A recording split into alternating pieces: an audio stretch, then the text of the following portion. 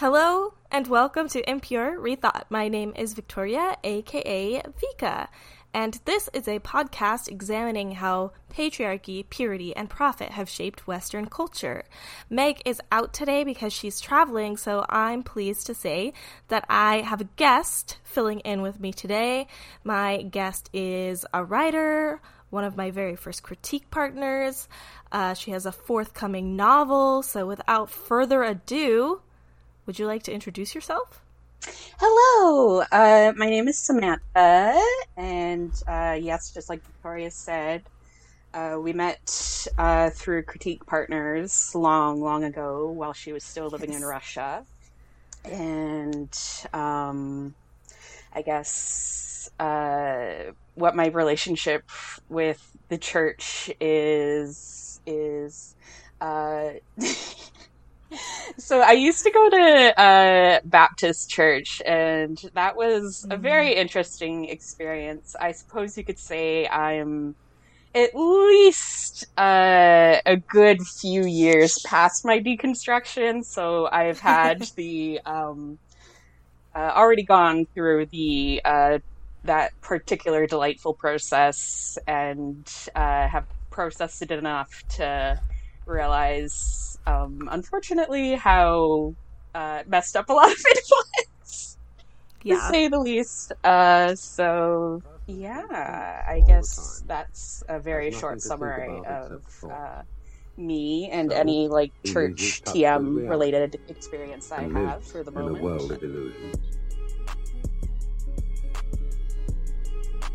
Where did you get this pure thought and impure thought business? Who are you to decide what is pure and impure? This is the way life is made. There's nothing pure, there's nothing impure. Life is just the way it is. It's for you. A culture that is obsessed with and prioritizes a separation from and control of natural human desire. Well, we're very happy and excited to have you on the podcast today. So quickly, I just bumped into my microphone. Sorry. Let's do our housekeeping. If you would like to support the podcast, you can leave us a review. You can rate us on Spotify if you're listening there. You can follow us on our Twitter and Instagram, or you can join us on Discord to come chat. I think that's everything. You would also Venmo me personally $10,000. But that's just that would just be a gift for me. Anyway, yeah, that would be good too. I mean, $420 also works. $69, $69, $666. We're not picking. Actually, I picked 666. That would be great. I feel like it's thematic. That one. It's thematically on point for this podcast. Yeah, it really is. Okay, so I guess let's get started. So the subject. Oh wait, Samantha, you didn't even take the chance to promote your novel. Oh, would you like to talk about it? Don't mind me, kind audience, as I shamelessly promote my novel now. What's the place to do it? Indeed, it seems so.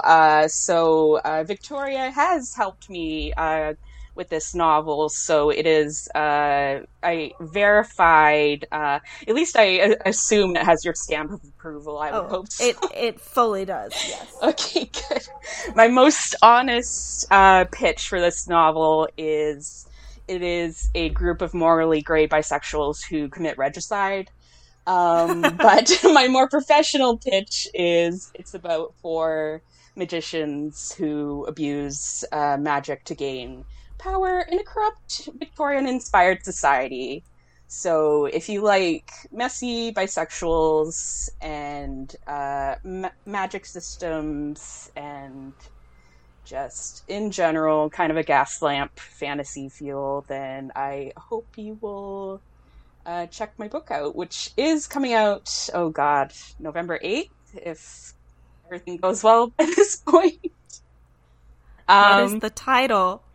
The title is An Incarnation of Shadow and Light. You should be able to pre-order the ebook on Amazon now. The pre-order for the physical edition of the book should be available everywhere later this month because Ingram Spark is horrible to deal with, and I have to upload the whole manuscript at once rather than just opening a pre-order for it. But that should be available later this month, and also not to be that person that shouts out their social media handle, but also gonna be that person. Yeah, no, do it. So if you follow me at SA_Christianson, it's literally just like Christian and then son. On Instagram, I'll be posting that whenever the book will be available to pre-order, hopefully later this month. So that is also where you can find me. I sometimes post art, very sporadic. Yeah, Samantha is an amazing artist. BTW. I try. Also... Yeah, I mean, you are a person of art school experience. I am. As we put it. A former animation school student, perhaps parentheses derogatory, but you know. All right, amazing. Okay, well, let's get into the episode now. So today our topic is the Puritan/Protestant work ethic. So before we dive into my research, Samantha, what are your thoughts, experiences, and feelings with the Puritan Protestant work ethic? I mean, my initial reaction right off the bat is just, it's a scam. True. I feel like it's just something which was co-opted, and I'm sure we're gonna get into the more specific history of this, but just something that's been used and abused to get essentially more labor out of people. Yeah. So definitely not a fan. I'm just gonna ask you a question. Like, when I say the Protestant work ethic, like, what does that mean to you? Have you heard it before? Like, have you heard people talk about the Protestant work ethic? I feel like usually when I hear it talked about, like, oh god, what's that saying? Like, idle hands are the devil's workshop? Yeah. That one. Like, I hear that a lot. Like, it's like, I never hear it specifically, like, the people who, like, believe in it or, like, subscribe to it, like, I feel, like, it's never directly referred to as, like, quote-unquote, the Protestant work ethic. I feel like it's always kind of referred to more in the sense of, like, pulling yourself up by your bootstraps and, like, if you just work hard enough, you can make it, and, like, I guess along those lines is where my mind goes when I think about it right off the bat. Yeah. Have you heard, okay, now I'm gonna quiz you a little bit. Have you heard any of these phrases in your life? Do what you love and you'll never work a day in your life. Oh, Lord. This I feel like this list is gonna trigger me. Yeah. This is my calling. Mm-hmm. Mm-hmm. This is my passion. Mm-hmm. A labor of love. Oh my god. It's everywhere. So I would say that those are all, like, phrases in our modern Western culture that could be contributed to what we know as the Protestant work ethic. Would you agree? Yeah, I would agree. Like, I feel like it's so deeply entrenched in, like, Western society that, like I've heard those sayings so many times that, like, when you hear something so many times that you don't really think of it, it's just, like, you kind of accept it because you're like, oh, yeah, like, do what you love, never work a day in your life, okay, sure. Maybe also like... part of the... Oh, sorry, go ahead. Oh, no, I was just gonna say, like, that's also how, like, advertisements work. Like, it's not necessarily to be like, this is the best hamburger. It's just that, like, when you think, I want a hamburger, then you'll think of the thing that you've seen the most times. So that's kind of what, like, the ubiquity of those phrases mean to me. Yeah, definitely. Kind of having a train of thought about, you know, like do what you love and you'll never work a day in your life, which is just capitalist nonsense. But also, just, I mean, I don't know. I feel like I would like to not be working. Yeah.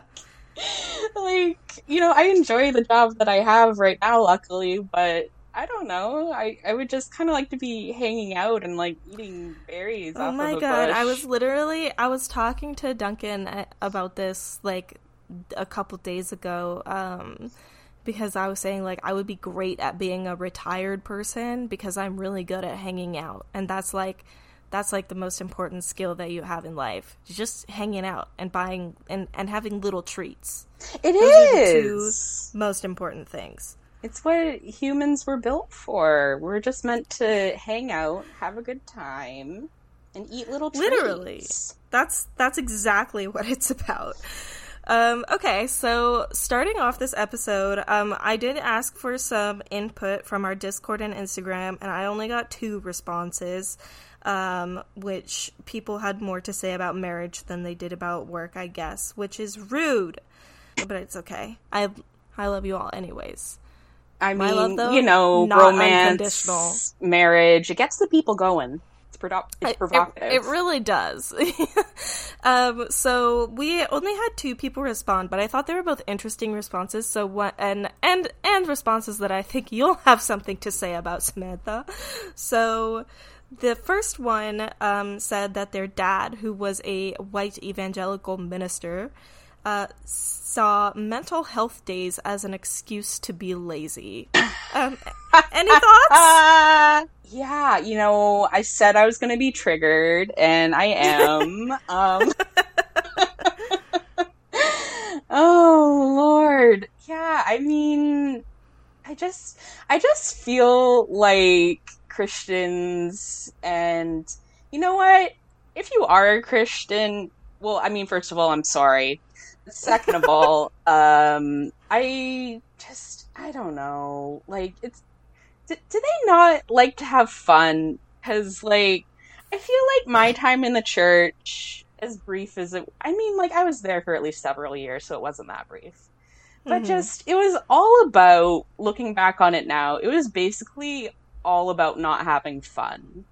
Oh my god, you're giving me such a good setup for the research in this episode. This is great. Keep going. But it was just like, you know, like you should be working and you should be working hard and you should be contributing to things all the time, and just like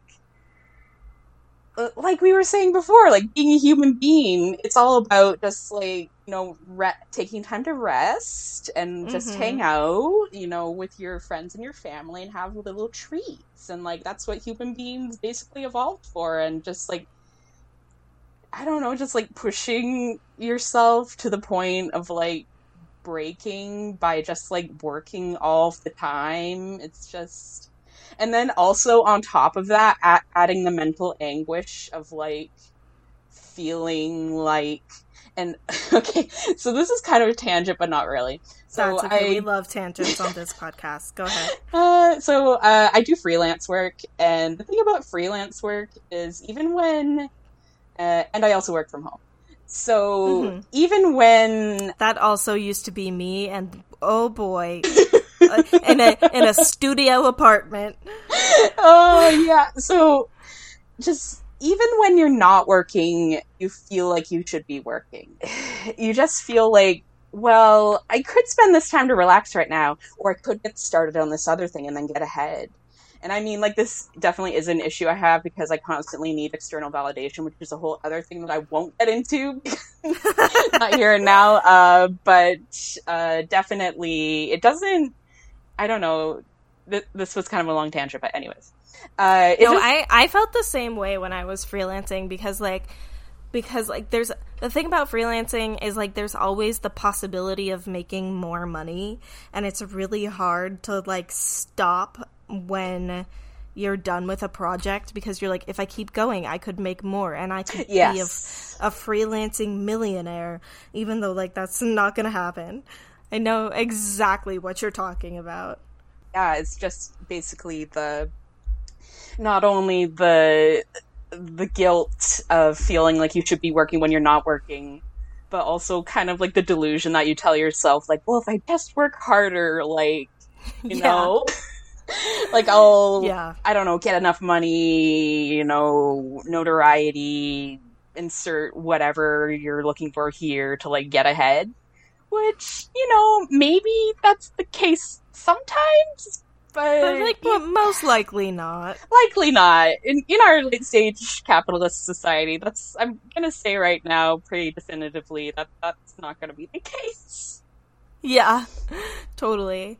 So the next person said that she is a second-generation German daughter to a father who hid and masked his depression, anxiety, and PTSD until it literally killed him.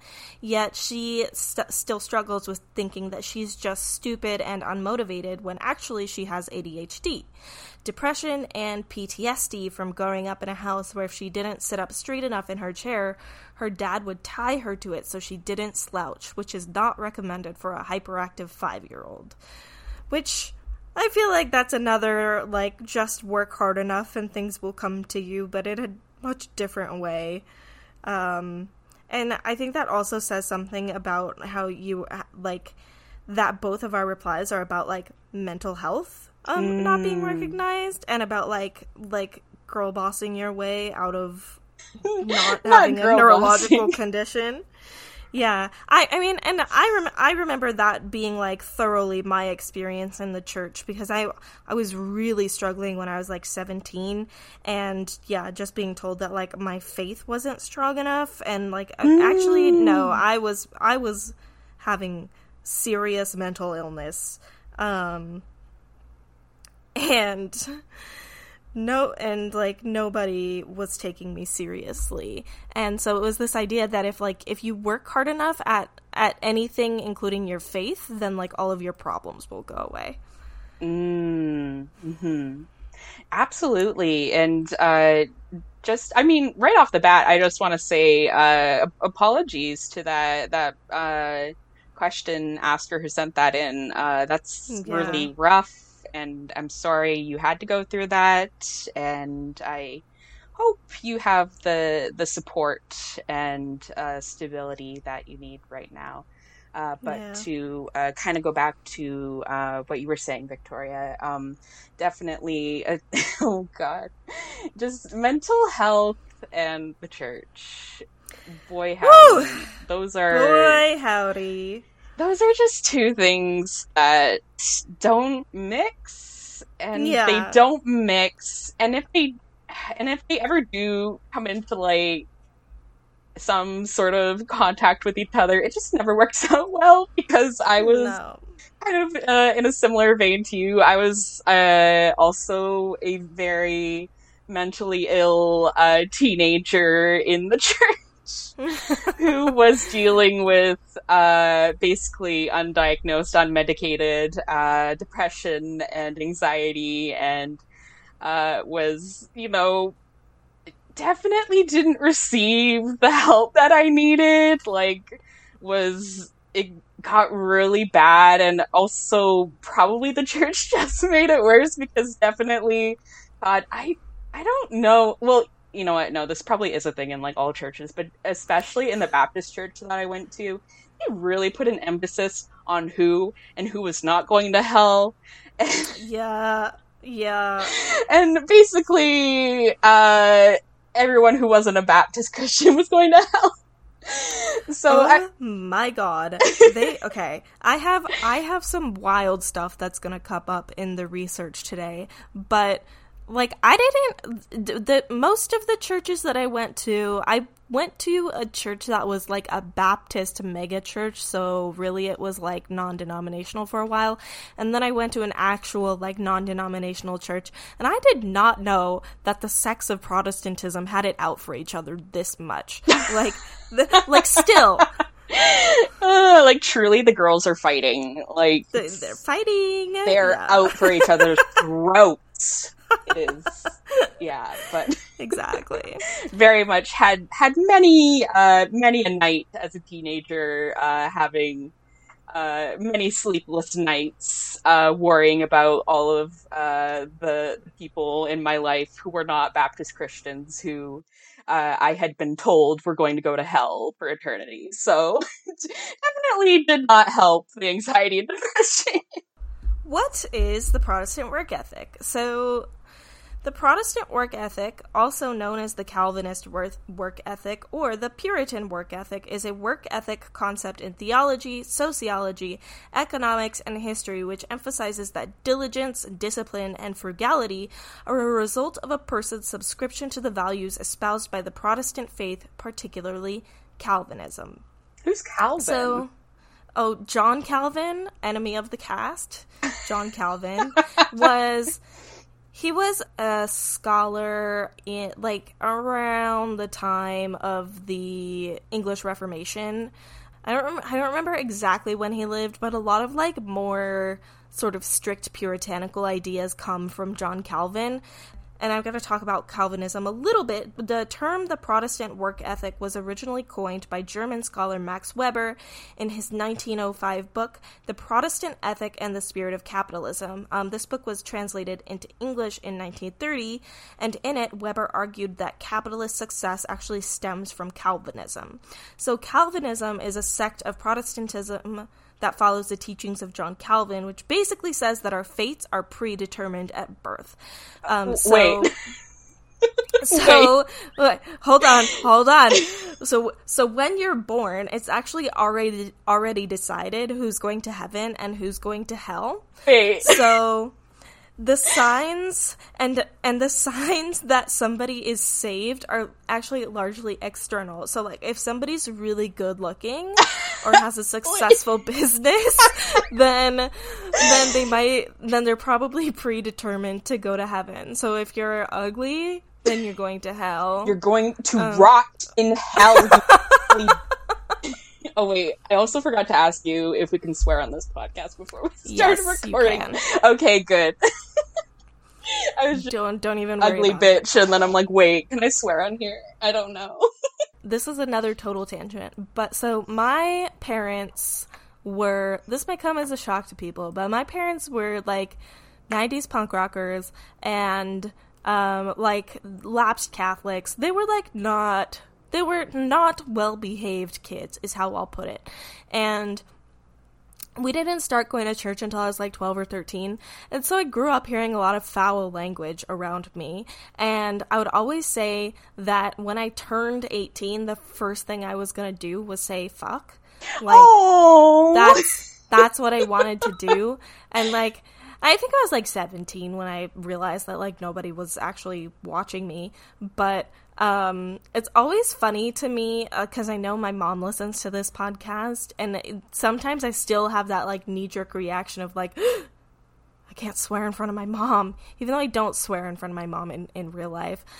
That's so weird to me when people swear in front of their parents. I'm like, what? But yeah, I know it is weird. I don't like it either. I will automatically clean up my language around my parents. I'm just I don't need them hearing this. It's awkward.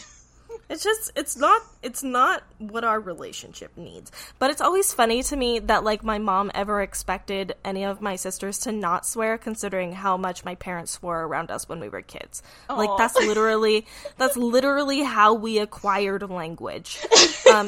Anyways, back to Calvinism. So this is the idea. I'm very interested in this. I had no idea.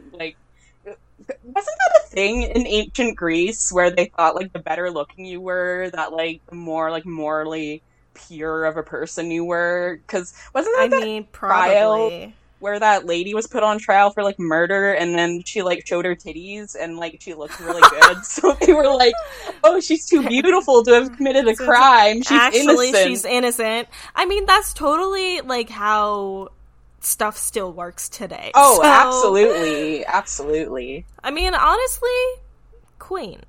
I love that for her. She was girl bossing. I think every woman should get one free murder. Yeah, it's only fair for what society subjects women to. Truly. Calvinism has this idea that, like, not Calvinism really, it's more like John Calvin said this about people being predestined, and then people really took that and ran with it. This is where the idea of having a job, like, as your calling comes from, as opposed to something one did for money. It is an obligation which the individual is supposed to feel and does feel toward the content of his professional activity, no matter in what it consists. So this is actually evident in our modern culture today. Protestants have a much harder time with unemployment than non-Protestants, as do non-Protestants in Protestant countries. They suffer more mental health and social consequences. I'm going to read a quote now, but I didn't write down what it was from, so find it in the show notes. As hard workers attempted to prosper in business in order to show that they were God's chosen ones, over time, hard work became the object in itself, particularly in the United States. This is ultimately sort of ironic because, as Tim Kreider wrote in his recent New York Times article condemning busyness, the Puritans turned work into a virtue, evidently forgetting that God invented it as a punishment. But there you have it. We work hard because it's the American way, and it's the American way because the Puritans did it. Thoughts?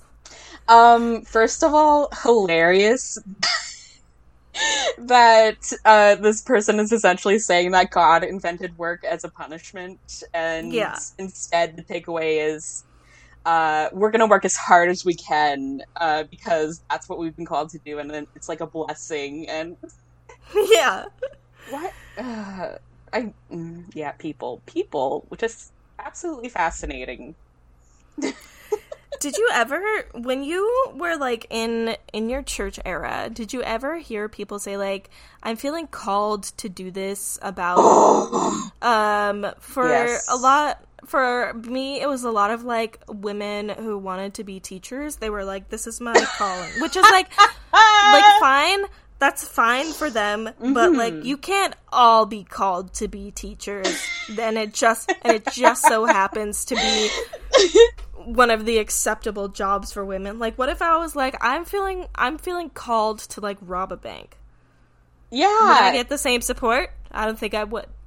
Which also, okay, I have many, many thoughts. First of all, I love using the excuse now of, if you want to do something, just being like, yeah. Oh god, I think this was, sorry, my mind is just going in a million different directions. But this reminds me, so my sister watches 90 Day Fiancé, and she'll, like, always update me on the gossip. And I just remember this one time she was telling me about this guy. He was, like, a middle-aged man who essentially was dating, like, or, like, quote-unquote was dating this, like, I don't know, I think she was, like, 19 or 20, basically, like, young enough to be his daughter. And he was, like, and I know this show is, like, scripted to, like, an extent, of course, but I don't know, just one of the things he said was, like, you know, God has called me to, like, do this and, like, date her and, like, bring her to America. Just, like, oh my god. Like, wow. Sure. First of all, the confidence, wow, unrivaled, but also... I love how people's callings are always what happens to be most personally convenient and what they want to do. Yeah. It's like, you know what, I really want to, like, I don't know, eat a cake, you know, I just, like, really want a cake right now. You know? Yeah. I'm feeling called have everybody else pay me $10,000 per day for the rest of my life. And Venmo Victoria, just do it. I'm also on Cash App, Ko-Fi. Cash App, Ko-Fi. We're not picky here. Just open up the app, send the money over. I want my Zelle. Listen, as you have already brought up, there is a very famous Bible verse, Proverbs 16:27-33. I'm going to read the whole verse because I think it's important to take it in its whole context. But it says, "Idle hands are the devil's workshop. Idle lips are his mouthpiece. An evil man sows strife. Gossip separates the best of friends. Wickedness loves company and leads others into sin. The wicked man stares into space with pursed lips, deep in thought, planning his evil deeds. White hair is a crown of glory and is seen most among the godly. It is better to be slow-tempered than famous. It is better to have self-control than to control an army. We toss the coin, but it is the Lord who controls its decision. Does anything about that verse stand out to you? Not really. Like, it just That's fine. Sounds like something that I would have heard in church a lot and probably wouldn't have questioned it too much because I would have been like, oh yeah, okay. Yeah. I think it does get taken out of context a lot, where, I mean, I would say that I think that the moral of this verse is, like, you don't control your material circumstances like God does, so focus on, like, inward improvement, which is not usually how I hear it talked about. But thankfully, money is the second most referenced topic in the Bible. Would you like to guess how many times it's mentioned? Yep. 669 times. Oh God, I wish. It is mentioned about 2,000 times. Whoa! Second only to faith and prayer. So I've picked out some choice verses on the subject of money that I'd like to read to you now. This is Ecclesiastes 5:10. Whoever loves money never has enough. Whoever loves wealth is never satisfied with their income. This too is meaningless. Okay, now we're going to move to Psalms 13:16-17. Better the little that the righteous have than the wealth of many wicked, for the power of the wicked will be broken, but the Lord upholds the righteous. Hebrews 13:5. Keep your lives free from the love of money, and be content with what you have, because God has said, never will I leave you, never will I forsake you. Matthew 19:21. Jesus answered, if you want to be perfect, go, sell your possessions, and give to the poor, and you will have treasure in heaven. Then come, follow me. Matthew 6:24. No one can serve two masters. Either you will hate the one and love the other, or you will be devoted to the one and despise the other. You cannot serve both God and money. 1 Timothy 6:10, for the love of money is a root of all kinds of evil. Some people, eager for money, have wandered from the faith and pierced themselves with many griefs. Matthew 21:12-13. This is an iconic Jesus moment right here. Jesus entered the temple courts and drove out all who were buying and selling there. He overturned the tables of money changers and the benches of those selling doves. It is written, he said to them, my house will be called a house of prayers, but you are making it a den of robbers. Matthew 6:2-4. So when you give to the needy, do not announce it with trumpets, as the hypocrites do in the synagogues and on the streets, to be honored by others. Truly, I tell you, they have received their reward in full. But when you give to the needy, do not let your left hand know what your right hand is doing, so that your giving may be in secret. Then your Father, who sees what is done in secret, will reward you. This is the last one. Matthew 19:24. Again, I tell you, it is easier for a camel to go through the eye of a needle than for someone who is rich to enter the kingdom of God. Any thoughts on these verses? First off, right off the bat, very iconic Jesus moment right there. Like a Pisces king, if I have ever heard of one. But second of all, I have definitely heard these a lot in church, and also read them a lot. But also then I think it's very ironic because just a lot of... Does this sound like the church TM to you? Yeah, I mean, like, just in general, the church TM is very ironic to me. But especially... It doesn't sound like the church TM to me. No, it doesn't. It kind of actually sounds like the opposite of what the church does, to be honest.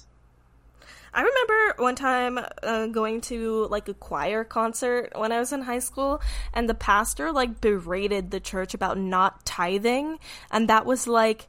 Oh, cool. His sermon. Yeah. And like, it was a church that I did not go to, and it was far away, and we were just this whole choir, like, sitting there, like, okay. It was so awkward. And I remember going home and being like... bitches! How dare you come into this house of God with no money? I'm 16. Can I please go? Literally, I don't live here. I have high school tomorrow. Like, this is very awkward and embarrassing for me. Yeah. But yeah, I feel like I hear those, or I heard those verses a lot when I was an active churchgoer, and yet Christians have some nice-ass houses. They do. You know, they really do. God, as a real person of the lower class, I feel offended by this. If you want to cosplay frugality, you need to start declassing yourself. You need to start wrapping your furniture in plastic. I want to see the energy of somebody in the New Jersey working class. If you want to be poor, you also have to be trashy. That's my standards. If you want to be poor, give your money, Venmo your money to Victoria, Cash App, PayPal. I assume that's one checks. You have. Check, yeah, mail a check. You can start there. It's a great first step. Yep.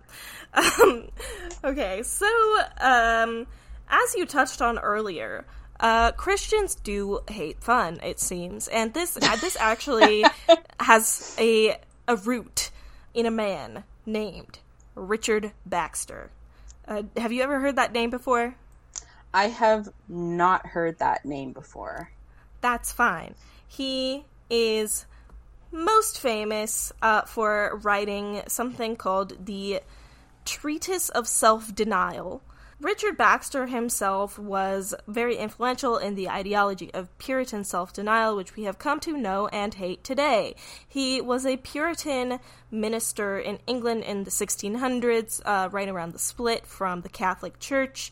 He was known as a peacemaker who sought unity among the clashing Protestant denominations, and he was at the center of nearly every major controversy in England. He wrote a treatise of self-denial in 1675. It's about 350 pages long, and it was pretty influential on the Puritans. I read a lot of it, but not all of it, because it was, too long. And it's also from the 1600s, so he's thrown out a lot of thous and a lot of obligeth, and I was like, all right, I only need to pick out what's important. But I would like to read, he does lay out helpfully what the concept of self-denial is in his preface. So I'm just going to read that to you.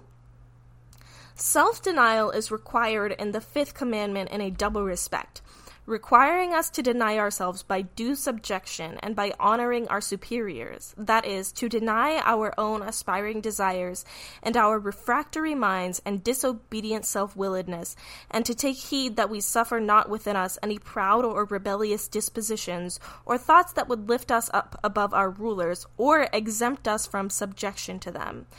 In respect to human societies, for whose good authority and government is appointed, the fifth commandment obligeth us to deny our private interest, and in all competitions to prefer the public good, and maketh a promise of temporal peace and welfare in a special manner to those that in obedience to this law do prefer the honor of government and the public peace and welfare before their own.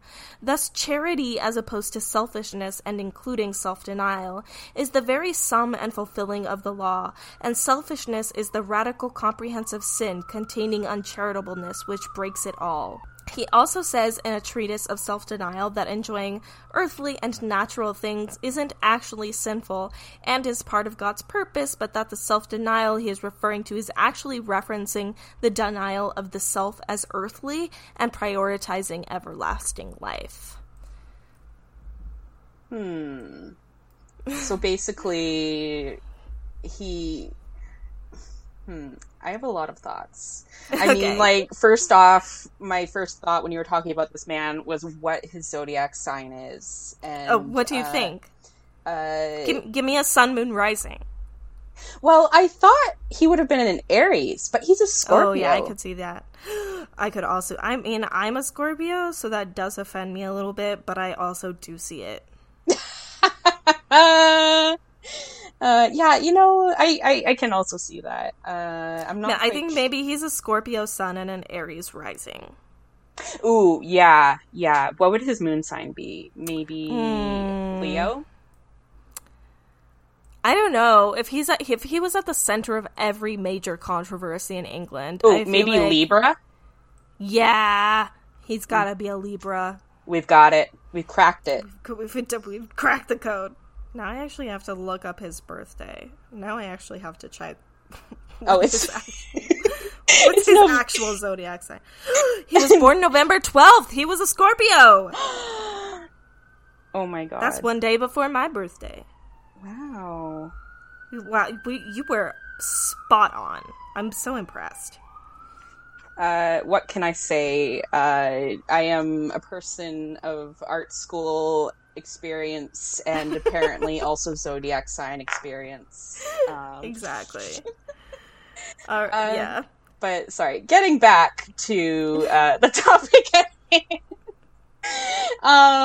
Yeah, no, I think that's interesting that he was saying that earthly pleasures, so to speak, aren't inherently sinful, which is definitely not something which that has not carried on. Yeah, that is definitely not carried on in that messaging at all in the modern church. But I feel more so it's kind of what he was saying with like the emphasis on like the everlasting.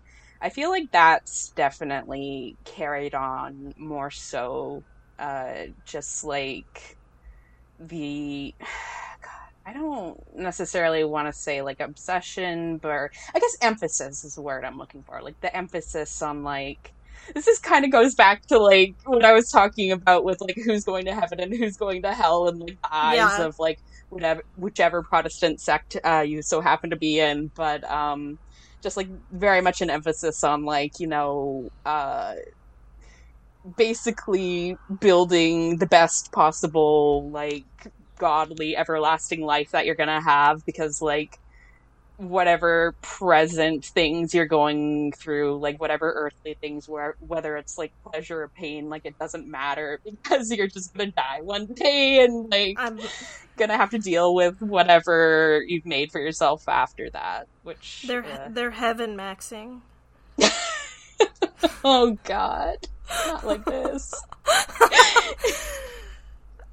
Yeah, I mean, the treatise of self-denial is very long and very wordy. It was very, like, God, I wish all of these ministers had blogs. Like, we could have avoided so much. Not the blogs. We could have avoided so much harm to modern society if these people had just had a MySpace or a LiveJournal. It's just that meme of, like, the utopian society, but it's just... if ministers had blogs. But the treatise of self-denial, I was pretty surprised to find, like, I think you think of self-denial as, like, Puritans, like, whipping themselves and, like, being like, I can't have butter or I'll die. Because it's like that scene in The Witch is like, wouldst thou like to live deliciously? And it's like, yeah, actually I would. I would love the taste of butter, and I would love to live deliciously. All of those that things, sounds like actually. a good time to me. Like, what's the point of being able to have the creation of butter if you're not going to eat it? Yeah, truly. And like that's kind of like I feel like people really, really read like one page of the treatise of self-denial and they were like, got it. Time to never have fun again. I don't need anything more. I've got this. Yeah. And that's, like, not really what Richard Baxter said. So, yeah. Interesting that it, like took on its own life. This actually also ties into the economics of Puritanism when they reached the New World. As our bestie Marx pointed out, this also the ideology also served class interests. So in Puritan New England, work quickly became, as opposed to the sort of like early industrialization of England, it was largely communal because they kind of had to be. Like, there wasn't a lot of room to be a self-made person although that is in fact a myth. Also, I read a really great article that I ended up not using the quotes for, but fantastic article that I'm going to link in the show notes about the myth of the self-made man that like deconstructs some of our famous American heroes, including Ben Franklin, and it was really good. Anyways, in Puritan New England, working together was not only economically advantageous, but like to work hard, which you already had to do because you were surviving in a new foreign land that didn't have the infrastructure of the previous one. It also became a signifier of their calling. And so the Great Migration, which is like when all of the Puritans left England for New England, it attracted largely families, which was different from previous movements where it had been mostly like laborers, men who moved to new places. These families had a high literacy rate, and because farming and trade were communal, there was an idea that if one Puritan prospered, then all Puritans prospered. So you combine this communal nature of the Puritan economics with the like very intense social monitoring of the Puritan system, and it led to something that was like pretty closed and pretty like unique to its time. This is some Christian blogger that I read, we're gonna deconstruct this in like 2 seconds, but this is what he had to say about it, and I think I'm gonna read this quote because it sums up, I think, the mythology that has gone down, and this is how we kind of think of the Puritans now, even though it's not totally true. Yet, by not resorting to slavery, as the plantation economies to the South had sadly done, the New England Puritans escaped the implied notion that hard work is degrading. On these principles of hard work, community concern, investment in the development of strategic productive facilities, and reduced regulation, the New England colonies set a standard for economic, social, and political development which was not only remarkable for its time, but which has seldom been matched. Okay, so there's one big thing here, which is simply untrue. It's that the Puritans did not resort to slavery. So we really can't talk about labor in America at all without American economics are so deeply tied to slavery. Like, there's no way to talk about work ethic, work, labor, or labor history without addressing, like, chattel slavery that existed and, like, largely contributed to the economy. So a lot of Puritans were abolitionists, especially compared to those colonies in the South, which used slave labor heavily, but not all of them. But the ones that were, this often had to do with the fact that they recognized themselves as God's people who were enslaved in Egypt, which is also interesting to think about when you think about how they felt about Jews. I was just going to say, the Puritans thought that about themselves? It's really, they considered themselves the city on a hill, which is, like, described in the Old Testament. Like they thought that they were God's chosen people. I think any sect of Christianity thinks that they're God's chosen people, and that's, like, the trump card. Like, that's you can't tell yeah. Like, you can't tell anybody that they're not... all be that girl, okay? Like, we're not all, like, I'm sorry, Puritans, but you're just not that girl. Yeah. It's true. It's true. And all be God's chosen people. Yeah. A number of Protestant sects were extremely involved in the abolition of the British slave trade. Not the Puritans, notably. It was namely the Quakers and the Evangelicals. However, the British slave trade was not abolished until 1833, and even then, questionable, because Britain is fully, like, still in Africa. So, not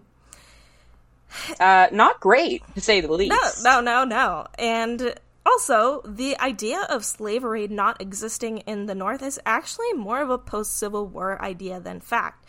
So, in 1991, they discovered an African burial ground in Manhattan, and following this, they actually discovered more African burial grounds, which leads to the theory that, or supports the theory that slavery did exist in the North, but it was not as well documented as it was in the South, and because the North of America didn't have like a cash crop like tobacco or cotton like they did in the South, it just wasn't as big of a part as their ecosystem. However, it absolutely did exist. The northern people also absolutely enslaved native peoples, often for domestic servitude, and just kept poor records of it. The North also had a bunch of important ports in it and fully economically embraced slavery because they participated in trade with slaving organizations. That's not the right word. Slaving people. So basically, slavery absolutely existed and contributed to New England's economics, but our records on it are just more ambiguous than others are. So the idea that, like, New England and the North was somehow free of slavery is simply not true. Any thoughts there? I mean, first and most prominent thought is just that all sounds really bad. Yeah, I mean, can't say that slavery was great. Yeah, no, definitely not. So really bad, to say the least. And also, once again, kind of going back to the whole theme of irony, where, like, essentially, like, these many groups of white people were thinking that, like, you know, if you just work hard enough, you can, like, get where you want to be. Meanwhile, having, like, building this essentially upon the backs of, like, enslaved people. Yeah. So just all around, a lot of horrible crimes against humanity going on. And I mean, I honestly, like, I feel like that ideology has persisted today. Like, nobody gets to be a billionaire without exploiting somebody else, right? Absolutely. Like, Jeff Bezos is out here making people pee in water bottles, and people are like, he's like an entrepreneur. And it's like, no, he's evil. He's evil. He is Mr. Monopoly. Like, he is, like, literally like a cartoon villain. And he would literally sell your soul for, like, $5 and for a cheeseburger. one corn chip. Yeah. For one corn chip. Yeah. Sorry, this is kind of a tangent, but it reminds me. Do you remember that episode of SpongeBob when Mr. Krabs, he sold SpongeBob's soul for, like, 35 cents or something like that? Like, that's literally just Jeff Bezos. And, like, any billionaire. No, literally. And this is what I think we should do to Jeff Bezos. Take away Amazon, give him a Krusty Krab. Yeah. I mean, wait, many Krusty Krabs or a Krusty Krab? No, a singular Krusty Krab. Singular. He doesn't get to franchise. Yeah. And he has to operate the whole thing by himself? Yes. Interesting. I feel like he would do a really bad job of it. That's the whole point. Like we need him to understand that his labor doesn't exist without other people. Yeah, it's almost like you can't ethically be a billionaire. And also, I think it's fair to say that nobody's labor exists without other people. We are communal animals. We cannot survive without each other. Yeah, it definitely, I feel like, especially in Western society with Western individualism, like, God, I can't remember where I saw it, but I saw a post a little while ago where the person was basically talking about, like you're not a self-made person because, like, you had to grow up, you had to have people raise you, you had people teach you in school, And if you want to go way back to the beginning, at one point, you were a zygote, and zygotes can't fertilize themselves. So, yeah. I mean, if we're gonna go way, way back, yeah, definitely. It takes two to tango. Exactly. Like, it's like you don't exist in a vacuum, I guess. Yeah. And neither True. does your labor. I looked for some stuff about, like, the Protestant work ethic and the Industrial Revolution, which is important to note that Max Weber's book that theorizes about the Protestant ethic came out, like, right around the time of, like, super large-scale industrialized capitalism. And basically, I didn't find that much about it, but basically exactly at the time that bureaucracy and the expansion of large-scale manufacture were affecting the working life, Protestants decided that they like really loved the grind.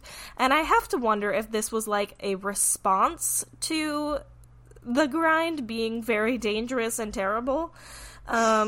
So they didn't actually have to be indoctrinated into the new economic life of capitalism, only to shift their focus from the economic to the moral. Drudgery served the Protestant as valuable mortification of the flesh, valuable in a worldly as well as in a spiritual sense, for unlike the hair shirts and the self-whippings of the medieval saint, his unflagging concentration on dull work brought tangible profits. That's from a Chaser article called The Puritan and Self-Denial, I think. Yeah, so this is also summed up in the attitudes of some U.S. presidents. This is also from some, like, random Christian blogger, but they had some actual sources about the working habits of U.S. presidents. So Dwight D. Eisenhower during World War II worked 14-hour days fueled by endless cups of coffee and 4 packs of cigarettes a day. Did Dwight Eisenhower die of cancer? Because that seems excessive. And wait, did he? I don't think so. Okay, I don't know how he died. You're also gonna need to school me on the specifics of American history because. Oh God, we'd be here all day. This is when Samantha comes out as Canadian. Assigned Canadian at birth. No, Eisenhower was president during World War II, during part of World War II. What did he die of? There's so much information on U.S. presidents' Wikipedia pages. Quite honestly, you could tell me literally anything about an American president, and Eisenhower died of congestive heart failure. Okay, so not cancer, but I'm sure the cigarettes did not help. Yeah, I'm sure that definitely wasn't helping with the heart failure. Yeah. Abraham Lincoln famously was a farmer and kept late nights and early mornings, and famously wrote a letter referring to 2 eager sons of a needy mother for service in the army, saying she has 2 sons who want to work, so set them at it if possible. Wanting to work is so rare a merit that it should be encouraged, which is a real boomer moment from Abraham I Lincoln. was literally just thinking, I'm like, wait, my grandpa literally basically said this exact words the other day. Like, Exactly. Nobody wants to work anymore. And I'm like, sure, Grandpa. Sure. And then Teddy Roosevelt, who was president in like the early 1900s, said, "I never won anything without hard labor and exercise of my best judgment and careful planning and working long in advance. Having been a rather sickly and awkward boy, I was a young man at first both nervous and distrustful of my own process. I had to train myself painfully and laboriously, not merely as regards my body, but as regards my soul and spirit." So, I mean, doubtful. I think if you are the U.S. president at any point, you have to be some kind of sociopath. Yeah, I will say, definitely, to be like any sort of leader with that much power, you definitely have something wrong with you. Like, no offense to... I also, I don't know that much about Teddy Roosevelt as a person, but I'm pretty sure he was like at least upper middle class, if not straight up upper class, so... What kind of hard work was he doing? Now I'm looking up his Wikipedia page. Come on, Teddy. it's giving those kids who, like, say... Basically, it's giving a kid who got an internship at Google because their parents worked there. Well, he went to Harvard, so this isn't a great start for Teddy Roosevelt. Let's see. He did have asthma, born... So did I. You're not special. Okay, he was born to a businessman and philanthropist, so that is a code for a rich person. It's code for child of Lexus experience. Yeah, but, you know, he was sick, so that's fine. I spoke with a lisp until I was like 10, and then I trained myself out of it. So me and Teddy Roosevelt, we're the same. Basically, we're the same. No, we're not the same because Teddy Roosevelt was like kind of a monster. As we've covered in our compulsory motherhood episode, straight up enemy of the cast. Enemy of the cast. Wait, I have to know, do you have like an official list of enemies of the cast? No, but we should. I think so far we have Teddy Roosevelt, Billy Graham. I'm going to go ahead and throw Anita Bryant on there. Mussolini. Mm-hmm. Mm-hmm. I guess we could include Hitler while we're at it. Stalin. One day we'll get all. But Teddy Roosevelt holds a special place in my heart as the first enemy of the cast. First, yeah, you heard it here first, folks. So one of the more interesting studies that I found on the Industrial Revolution and the Protestant work ethic was one that actually tested the empirical evidence. So if Weber's thesis is true, that capitalism would be strongest and developed earliest in the Protestant countries where there was a strong work ethic, the study suggests that the interpretation of the Protestant ethic is probably influenced by the perceived well-being of contemporary Protestant countries. And they actually went around and like collected all of the data in these countries, and they found some interesting results. So they also argued that Max Weber's thesis has kind of taken on a life of its own that has really nothing to do with Protestantism and more to do with the way that Protestant religious ethic influenced capitalism. So they broke that into 3 steps. Number 1, the Protestant Reformation fostered new attitudes. A number of the new Protestant doctrines substantially altered the thinking of many members of agrarian societies in 3 areas. The new Protestant doctrines taught that work as an important form of service to God, supported the efforts of merchants and craftsmen to upgrade their status, challenging both the medieval Catholic view of work as punishment for sin and the traditional aristocratic view of work as degrading and beneath the dignity of a gentleman. It undermined fatalism and trust in magic, and in the long run stimulated the spread of rationalism, and emphasized the value of denying the pleasures of this world and living frugally, a practice that enabled those who became economically successful to accumulate capital. Number 2, the new attitudes of the Protestant ethic affected behaviors. To the extent that people followed these teachings, they developed a new outlook on life. They worked harder, acted more rationally, and lived more thriftily. And number 3, the new attitudes and behaviors favored economic development and contributed to the Industrial Revolution.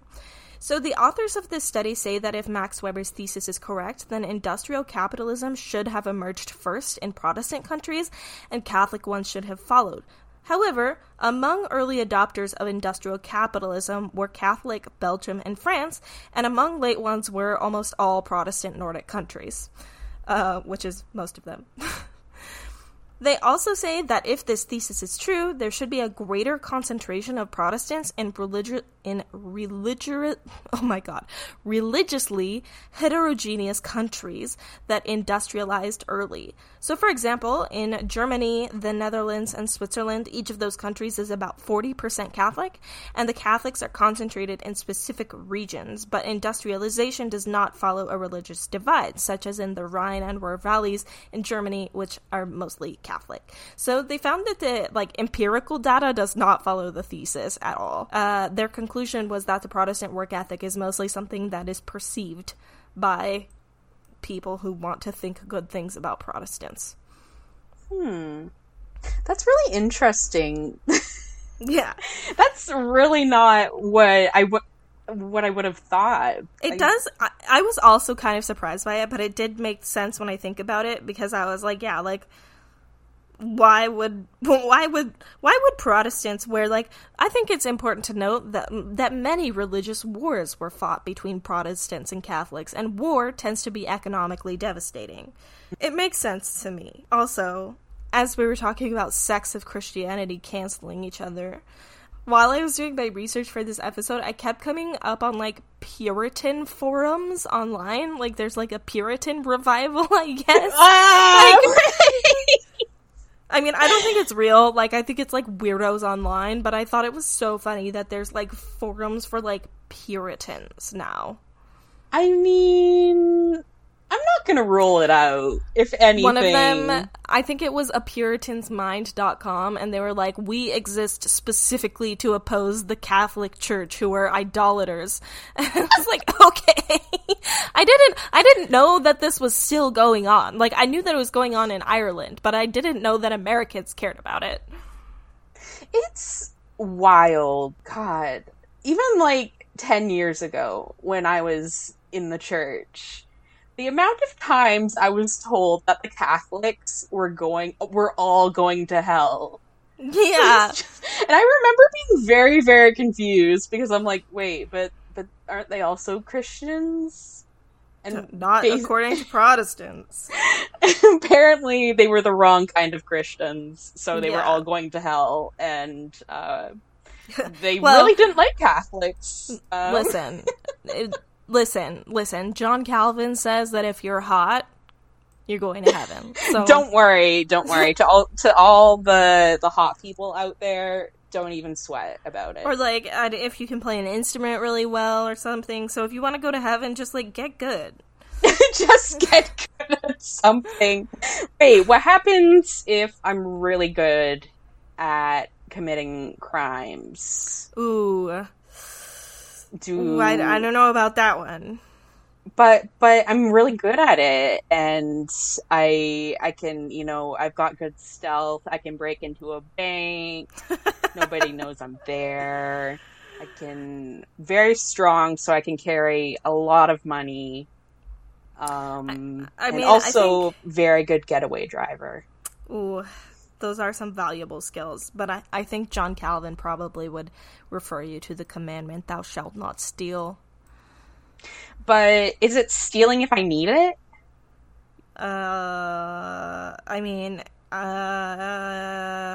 It shouldn't be. But, what happens if I need money to buy food and pay rent? It's not stealing if I need it. Okay, Jeff Bezos.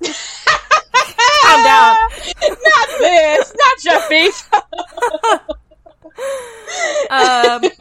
So on this topic, you mentioned earlier the phrase to pull yourself up by your bootstraps, and I'm just going to end off with a fun little tidbit about that phrase. So Samantha, could you describe the meaning of the phrase? What does it mean to pull yourself up by one's bootstraps? It means, are you feeling down and dejected? Are you poor and at a disadvantage? Are you just, in general, not having a good time in the place in which you are currently in society? No problem. All you have to do is pull yourself up by your bootstraps and work harder. And if you work harder, you're gonna just, you're just gonna get what you need. If you work harder, you'll get more money.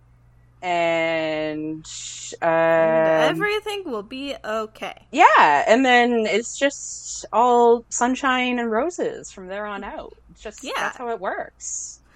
So, right? I think that to pull yourself up by your bootstraps is like a very sort of Western individualist Protestant ideology, very, very capitalism-pilled. And here's a fun little thing about pulling yourself up by your bootstraps. That is a sarcastic thing. That is impossible to do. So it actually originated, the earliest reference to it is an American newspaper snippet from September 30th, 1834. So a month earlier, a guy named Nimrod Murphy, excuse me, not Murphy, Murphy, it's like a Pokemon, announced in the Nashville Banner. He announced in the Nashville Banner that he had, quote-unquote, discovered perpetual motion. The Mobile Advertiser, a different newspaper, picked up this tidbit and published it with a snarky response ridiculing his claim. Probably Mr. Murphy has succeeded in handing himself over the Cumberland River or a barnyard fence by the straps of his boots. So if you don't know what a bootstrap is, it's the little thing on the back of a pair of boots that like helps you pull it up. That's a bootstrap. It is not physically possible to use that to hurdle anything. And most boots aren't made with bootstraps anymore, but some are. Tragic, honestly. Yeah. I mean, they do have the look. My docs have bootstraps, so that's fine. And that's why those are good shoes. True. I can pull myself up by my bootstraps because I have Doc Martens. And then so I thought that this was a really good quote that kind of sums up the whole idea of the Protestant work ethic, which is where I end my research, where this is an etymologist, Barry Popick, or maybe it was the lexicographer Ben Zimmer. It was one of these guys. They said, maybe that says something about Americans and how they view themselves. That something seems utterly ludicrous and impossible becomes a regular idiom for improving yourself. I just love the amount of consistent irony in so much of Western culture. Yeah, right? It's like, I don't really know how we got to where we are from all of these sources, because we've literally, we haven't even, run away. We've, pole vaulted away from the original meanings of things. Absolutely. The one guy who was it's Mr. Baxter, also a fellow Scorpio. I mean fellow Scorpio to you. I am a Virgo. But our friend, well, was he a friend? No, I think... anyway. Wait, would you classify... You know what? Why not? Let's throw him on. You know what? Let's do that. All right. Why not? So, also adding him to enemy of the cast, but yeah, the whole idea that earthly delights, quote unquote, aren't sinful, and then yeah. Listen, I'm sure if I tried hard enough, I could find something extremely fucked up that Richard Baxter said. So I'm just gonna go ahead and preemptively throw him in enemy. I mean, he's an old white man who lived 300 years ago, so I'm gonna make a definitive statement and say he was probably not a good person. So true. I think we're safe throwing him on the enemy of the cast list. Yeah, perfect. But yeah, it is really interesting how far away the interpretation of the concept of self-denial and a work ethic has come from what was actually said, I guess because it was advantageous to people. Yeah, that's the end of my research, and as for what we can do about it, I've written down a couple of resources here. So one resource that I wanted to point out is the Financial Diet. They have a lot of great resources. This is a personal finance site that's aimed at women specifically because financial literacy is something that women don't get educated on. And they have a lot of really good resources on how to negotiate a raise at work and how to negotiate your salary if you get a job offer.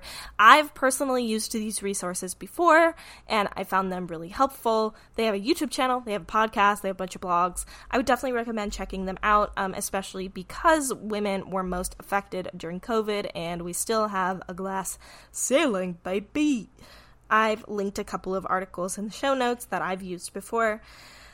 Then I have a Forbes article as well that is 10 ways to set healthy boundaries at work, which I would recommend checking out if that's something that you're struggling with. You can also set boundaries at work and it cannot go well for you, so proceed with caution. And then, have you heard about the quiet quitting epidemic, Samantha? Have you heard about this? Yes, I've heard of it, and it's Do you have opinions?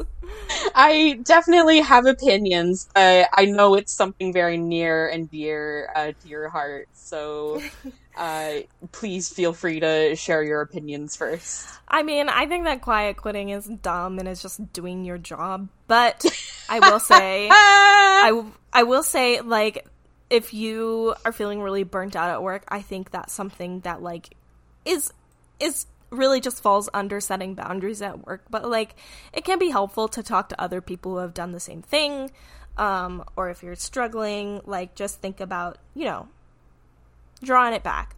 My personal advice to you about work, because this is something that, like, I have been going through for a couple of years now, like examining my relationship to work, how I feel about it, how it validates me, and how it doesn't validate me. Because I think, like, I've definitely been a person in the past who has tied up my entire self-worth in work, and that really wasn't good for me. And I've made steps to set healthier boundaries and find, like, fulfillment in ways outside of work, and that's been really good for me. So do that, and my advice to you on that is, like, it may seem like the end of the world if you don't have a job or you can't get a job or you lose your job, but the truth is there are a lot of jobs and there's a lot of work out there, and, like, honestly, a job that allows you to have a good work-life balance and, like, fund your lifestyle is probably going to be more enjoyable to you than one that's quote-unquote the dream job but doesn't treat you well. So, like, don't forget to think about that when you are finding jobs. And also, just, like, you're allowed to change your mind.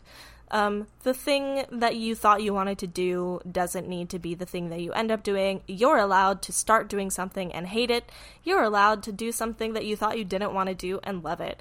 Like, your job actually doesn't have to be a calling. It can just be a job.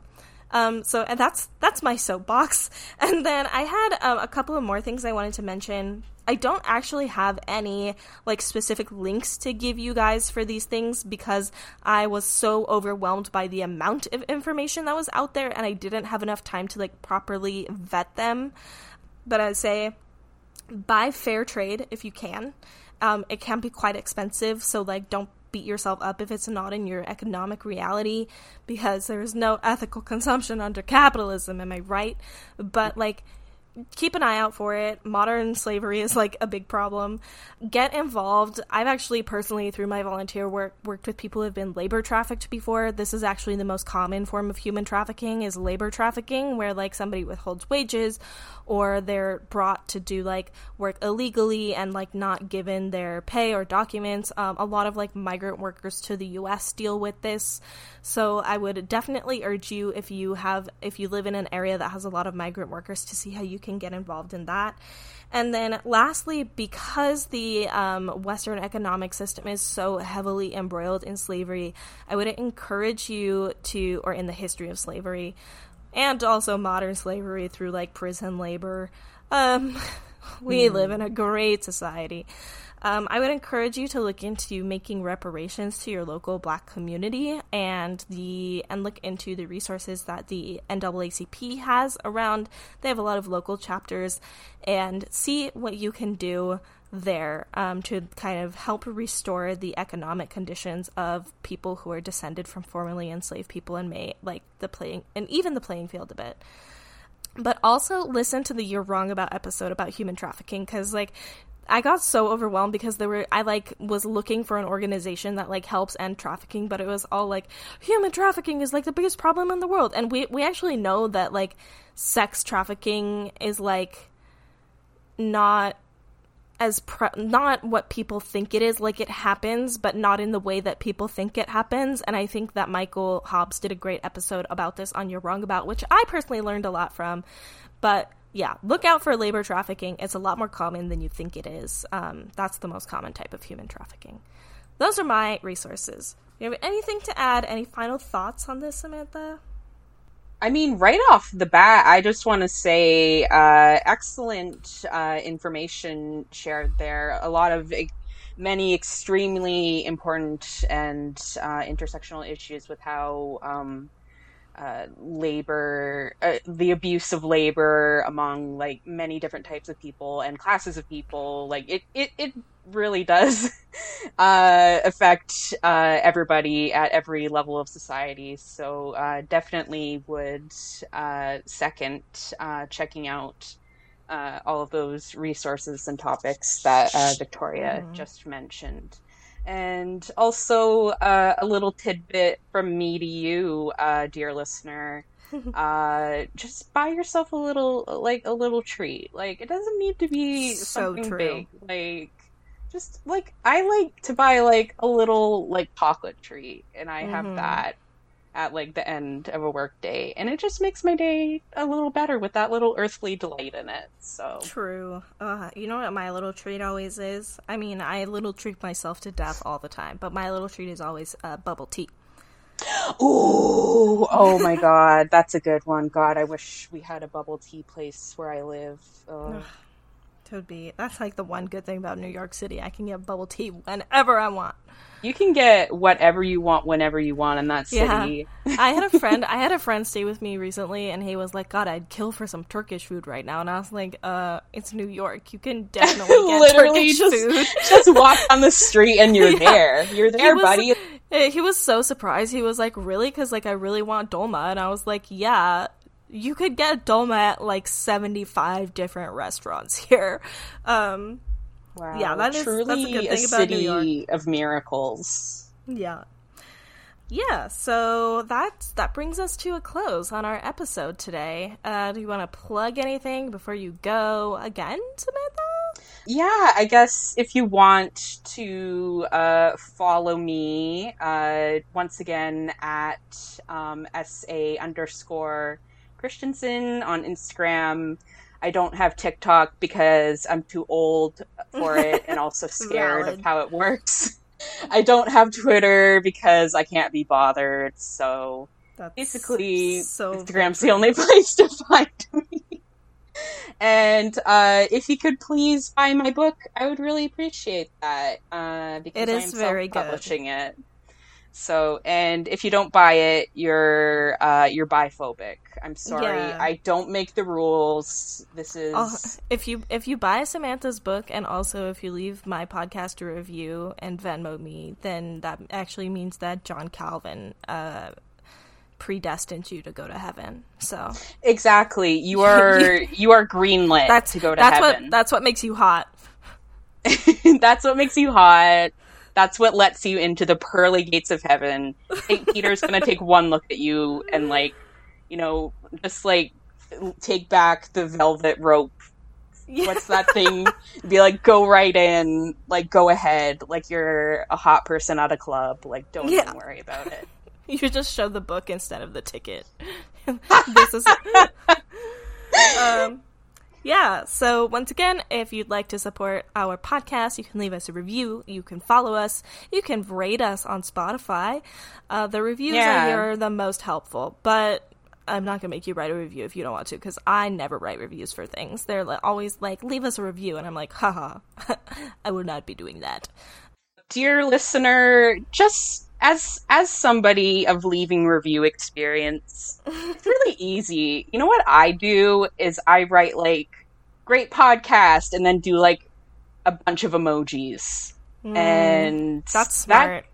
It takes like 10 seconds, like 5 seconds if you can type really fast. That's stupid. Bank of America app asks me to rate to rate it all the time, and I'm like, Bank of America, you know my literally, you know my financial situation, and also your app sucks. Why do you think I would be doing anything for you when you charge me overdraft fees all the time? Anyways, but yeah, you can rate our podcast. You can follow us at Impure Rethought on Instagram and Twitter. You can email us at impurerethought@gmail.com, or you can join the Discord. Link will be in the show notes. And yeah, thank you so much to Samantha for coming on our podcast. It was a great time. Thanks for subbing in for Meg today. Yeah, thanks for having me. Long-time listener, first-time caller, and now can call myself a person of podcast guesting experience. I love it. Do you want to say our tagline with me? Yeah, absolutely. May your thoughts stay dirty.